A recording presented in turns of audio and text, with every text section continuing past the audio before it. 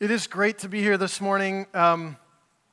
Next week is the official public launch of Redemption Hill La Habra, which is exciting.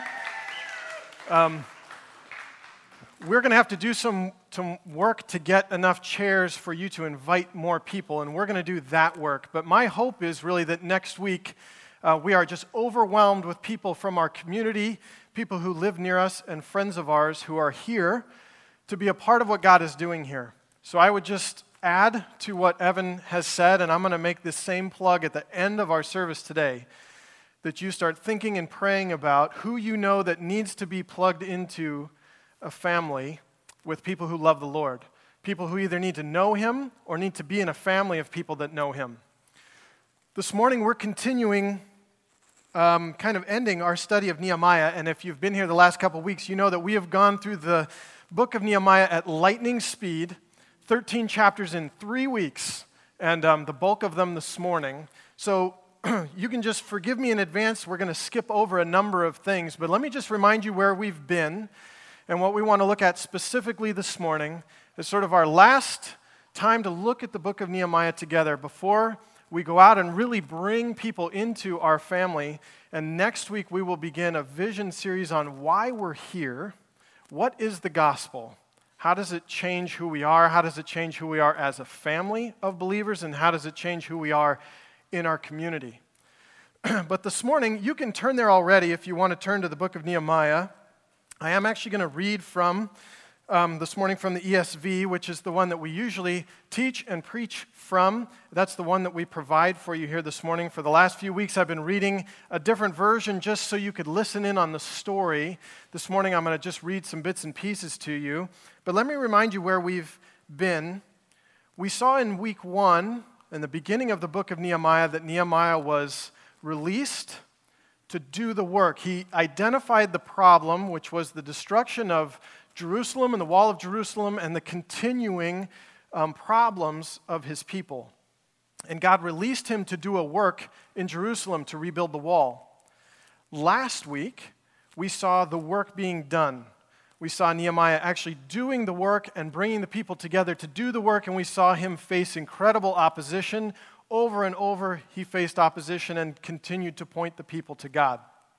Now this morning, we're going to see that the work is not finished with the completion of the wall. If you remember in chapter 6, the wall is done. It took them 52 days to build 4.5 miles of wall, 16 feet thick, while fending off their enemies at the same time. An amazing feat that obviously God was a part of, and God received the glory for it. But the work is not complete with the finishing of the wall because God still has a work to do in His people. In fact, the book of Nehemiah is 13 chapters long, and the wall is built in chapter 6, which gives you some indication of that's not all the book is about. So this morning, we're going to continue looking at this, and we're going to start in chapter 8. The weight of the emphasis of the book really falls here, which is the work that needs to go on in the people of God. Already he has started to bring them back out of captivity and do a work to rebuild the wall of Jerusalem. But the wall of Jerusalem has not fallen because it wasn't built well. Judah did not fall because the people didn't pay attention to their enemy nations. The wall of Jerusalem and Judah fell because of the people of God and their continual disobedience and their continual ignoring of His rules and His commands and their continual wandering away from Him. So as we start this morning in chapter 8, let me just pray for us as we open God's Word and read from it.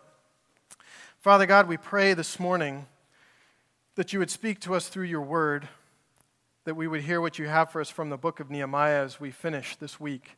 Pray that You would make it clear to us.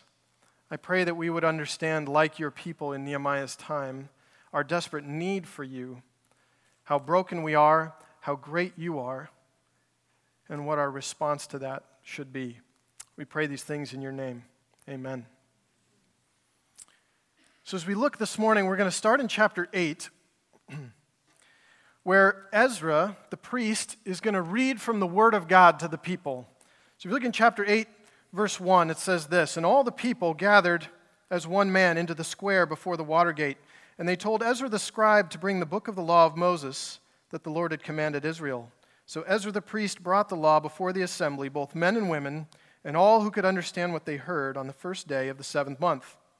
And he read from it, facing the square before the water gate, from early morning until midday. So if anybody wants to complain about how long my sermons are, read from the Bible from early morning till the middle of the day, in the presence of the men and women and those who could understand, and the ears of all the people were attentive to the book of the law. So they bring all of the people together, everybody that can hear and understand the Word of God, and they read the Word of God in front of everybody. And if you just skip ahead here to verse 8, it says this: they read from the book, from the law of God clearly, and they gave the sense so that people understood the reading. So they're reading from the law of God, and then they're telling people what it means. They're helping them to understand it. And then I want you to listen to the response or the reaction of God's people here. Verse 9, and Nehemiah, who was the governor, and Ezra the priest and scribe, and the Levites who taught the people, said to all the people, this day is holy to the Lord your God. Do not mourn or weep, because all the people wept as they heard the words of the law. Then he said to them, go your way, eat the fat and drink sweet wine, and send portions to anyone who has nothing ready, for this day is holy to our Lord, and do not be grieved, for the joy of the Lord is your strength. So the Levites calmed all the people, saying, be quiet, for this day is holy, do not be grieved. And all the people went their way to eat and drink and send portions and make great rejoicing, because they had understood the words that were declared to them. So they read the law to the people, and the response of the people is grief. They are grieved. They're cut to the heart because they realize that they have not been attentive to God's law.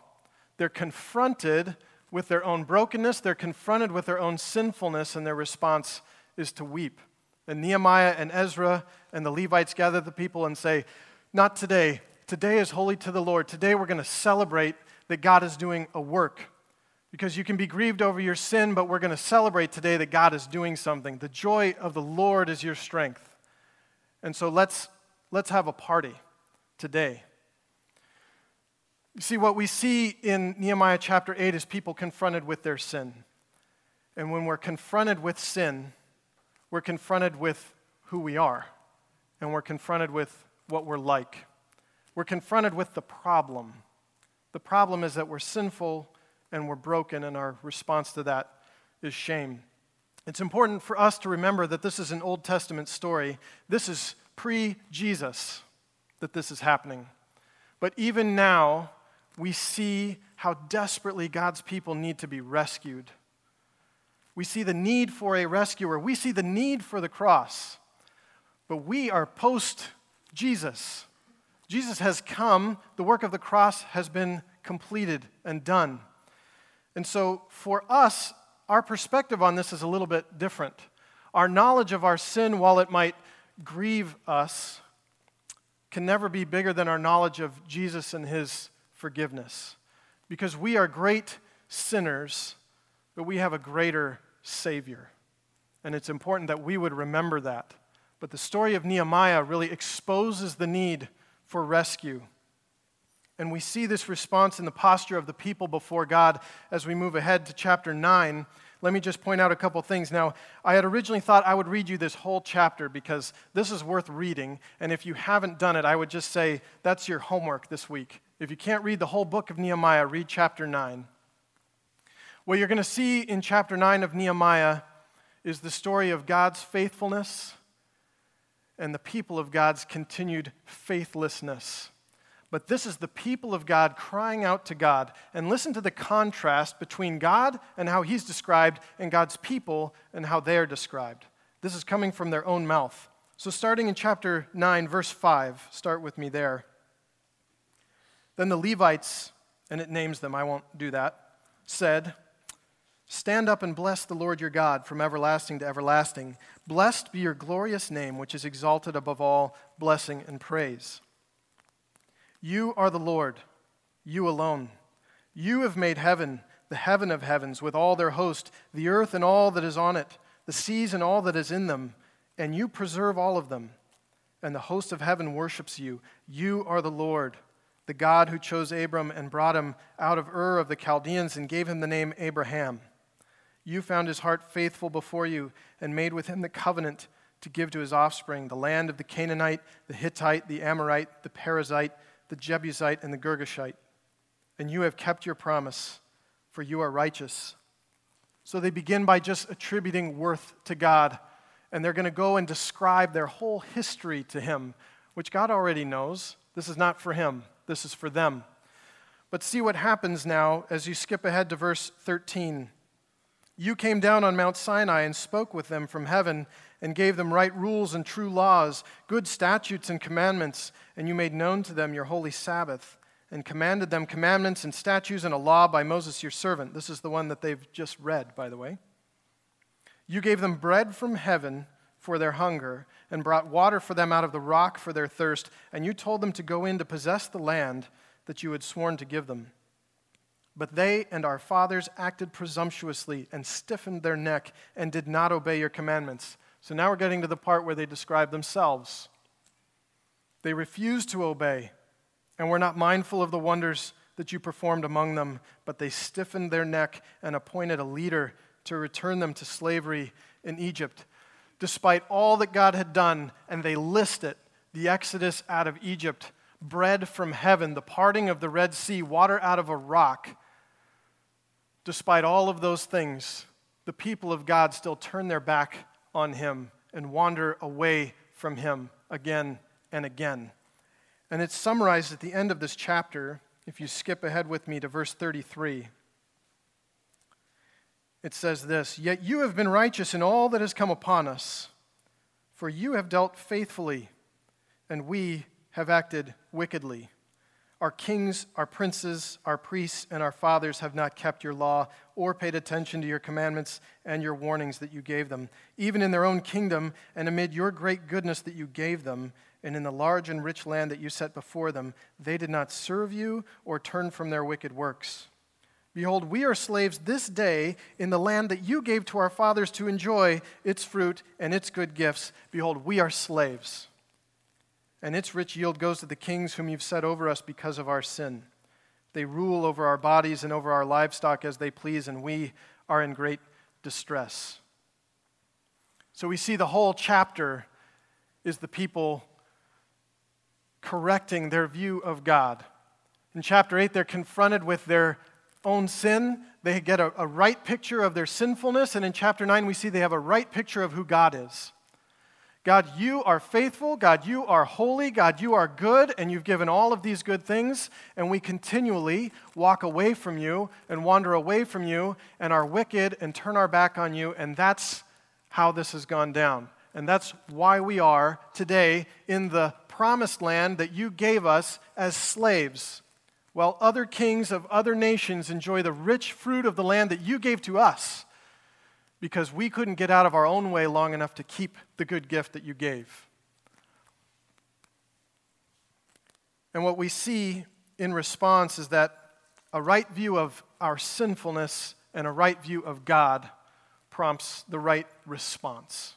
Chapter 10 is a covenant of God's people. At the end of chapter 9 it says, Because of all this, we make a firm covenant in writing.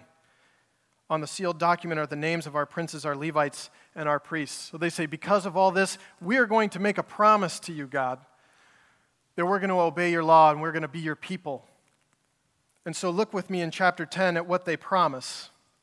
I don't know how many of you have made a promise to God, maybe in a moment of great despair or struggle or weakness, and you probably know how these things work out in the end. God is always faithful. We are rarely faithful. But here's the promise that they make to God, starting in verse 29 of chapter 10. In the middle of that verse, it says, to walk in God's law that was given by Moses, the servant of God, and to observe and do all the commandments of the Lord, our Lord, and his rules and his statutes. They say, we will obey all of God's law. That's what it says in the covenant, and we've signed our name to it. Next verse, verse 30, we will not give our daughters to the peoples of the land or take their daughters for our sons. We will not intermarry with the nations that surround us that are opposed to you. That's why it's important. These are nations that have been traditionally, historically opposed to God. And every time they bring them into their midst, they're drawn away from him. Verse 31, and if the people of the land bring in goods or any grain on the Sabbath day to sell, we will not buy from them on the Sabbath or on a holy day. So they say, we'll observe the Sabbath. We're going to do the things that we've heard from your law. We're going to follow those things. Verse 32, we also take on ourselves the obligation to give yearly a third part of a shekel for the service of the house of our God. We will give to the ongoing work of the Lord. We're going to obey. We're going to give. We're going to serve. We're going to do what you want, Lord. It goes on. A couple more things. Verse 35 says this, we obligate ourselves to bring the first fruits of our ground and the first fruits of all the fruit of every tree year by year to the house of the Lord. We will give our first and our best to God. Why is that? Why is that even important? It's a heart attitude. It's a response of gratitude. It's putting God in his right place in their mind to say, God, if we have something good, we know that it's from you. And so we want to respond with a heart of giving and a heart of gratitude to you. The last thing is this, the very end of verse 39, I just want to point out the wording here because it's going to come up later. The very end of verse 39 of chapter 10 says, we will not neglect the house of our God. They hear God's word, they're confronted with their sin. They praise God for what he's like and who he is, and then they respond by saying, God, we are going to follow you. We will obey. We're going to purify ourselves. We are going to pursue you. But as we know, there's this ongoing tension and intense struggle when it comes to pursuing holiness. There's just a problem. The problem is we're broken. We don't work right, and we need a Savior. The end of the book, chapter 13, outlines some of these, but when we talk about this, there's a helpful picture of this for me when we talk about this in our own lives. I heard it related in this story. There's an old Indian chief, and he's teaching a group of all these young braves about the ongoing struggle of the will to do right and wrong. And he says, it's like there are two dogs within you, and they're fighting. And one dog always wants to do what's wrong, and one dog always wants to do what's right. And sometimes it feels like the dog who wants to do what's right is stronger, and he's winning, and we do what's right. And sometimes it feels like the dog who wants to do what's wrong is stronger, and he's winning, and we do what's wrong. And one of the braves asks him, but in the end, which one wins? And the chief said, the one that you feed. The one that you feed becomes stronger. The one that you feed will win. And so which dog will you feed is the question. When it comes to the internal struggle of wanting to pursue holiness, wanting to obey God, we know the tension and we understand the tension because we feel it all the time. And the question is, which one are we running after? Which dog are we feeding, if we want to use that analogy? Holiness is not our default position. I wish it was, but it's not. The struggle for God's people never ends, and Nehemiah leaves and goes back to Persia as he promised he would. And when he comes back, he finds that God's people have, guess what? Not followed through. And so the reason I read those specific things earlier is because I want to read these specific things to you. Chapter 13, verse 11, this is Nehemiah speaking. So I confronted the officials and said, why is the house of God forsaken? Remember what they said? We will not forsake the house of God. Nehemiah comes back and says, you have forsaken the house of God. Why? And look at Nehemiah's response. His response we actually see in verse 31, and I provided for the wood offering at appointed times and for the first fruits. Nehemiah responds with personal responsibility. I will take care of it. Nehemiah is passionate that God's people pursue holiness and pursue a life of obedience to him. In verse 17, see if this sounds familiar to you. Then I confronted the nobles of Judah and said to them, what is this evil thing that you were doing, profaning the Sabbath day? Remember they said, we'll keep the Sabbath. Well, not so much. Look at Nehemiah's response. starting in verse 19. As soon as it began to grow dark at the gates of Jerusalem before the Sabbath, I commanded that the doors should be shut and gave orders that they should not be opened until after the Sabbath. And I stationed some of my servants at the gates that no load might be brought in on the Sabbath day. Then the merchants and sellers of all kinds of wares lodged outside of Jerusalem once or twice. Look at this, verse 21. But I warned them and said to them, "Why do you lodge outside the wall? If you do so again, I will lay hands on you." From that time on, they did not come on the Sabbath. I don't know if anyone's ever talked to you that way, but if someone says, "I will lay hands on you," what he's saying is, leave God's people alone on the Sabbath, or I will beat you up, or I will send soldiers out to kill you. This is not a joke to me that God's people follow God's law. I will lay hands on you. You can use that if you want. Maybe that's not appropriate. I'm not sure. Verse 23 of chapter 13. In those days, I saw the Jews who had married women of Ashdod, Ammon, and Moab. We've heard of those places before. Historically, traditionally opposed to God's people. It says, and half of their children spoke the language of Ashdod, and they could not speak the language of Judah, but only the language of each people. Now watch this. You thought laying hands was big time. And I confronted them and cursed them and beat some of them and pulled out their hair. And I made them take an oath in the name of God, saying, "You shall not give your daughters to their sons or take their daughters for your sons or for yourselves." And then he goes on to say, we have seen this before. We watched Solomon, a great man of God who God had blessed, and we watched how this destroyed him. And how have you not learned this? Nehemiah realizes what's at stake, and he understands that the pursuit of holiness is essential for God's people to be effective. He's passionate about them being a holy people, and he's willing to lay hands on people.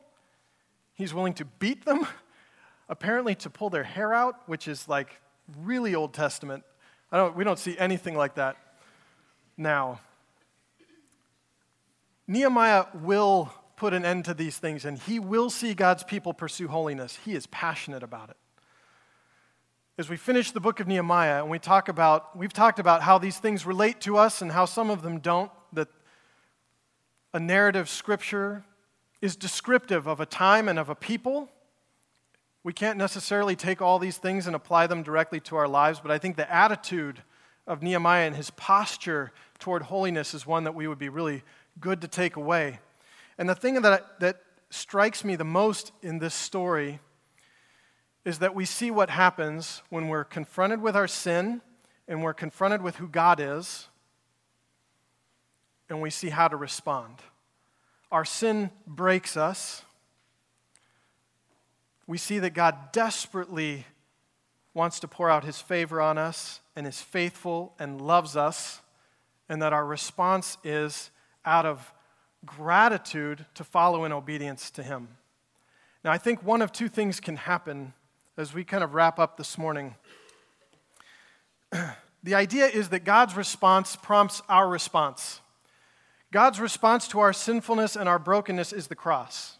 God's answer to our sin and our brokenness was Jesus on the cross paying the penalty for that sin and brokenness and saying, you can try as hard as you want, you can't fix this problem. This is a God-sized problem, it requires a God-sized solution, and I've fixed it. And all that I ask is that you receive this gift of salvation that I offer to you freely. That's God's response to our sin. Our response to his response would be to say, okay, I will accept that gift. I will put my trust in you for my salvation. That's the response of my heart to that. And then it would be to say, I want to follow in obedience. I want to glorify you. I want to live a holy life before you. Even though I know I can't, in your grace, that's what I want to do. And I think the problem that confronts us is that some of us are painfully aware of our sin. We are overwhelmed by our sin. We're ashamed by our sin. We're confronted with it all the time. People remind us of it, and we live in it, and we wallow in it. but we don't understand who God is. We don't have a right view of God. We don't understand that He knows that and that He's taking care of it and that He invites us into relationship with Him anyway and says, I love you.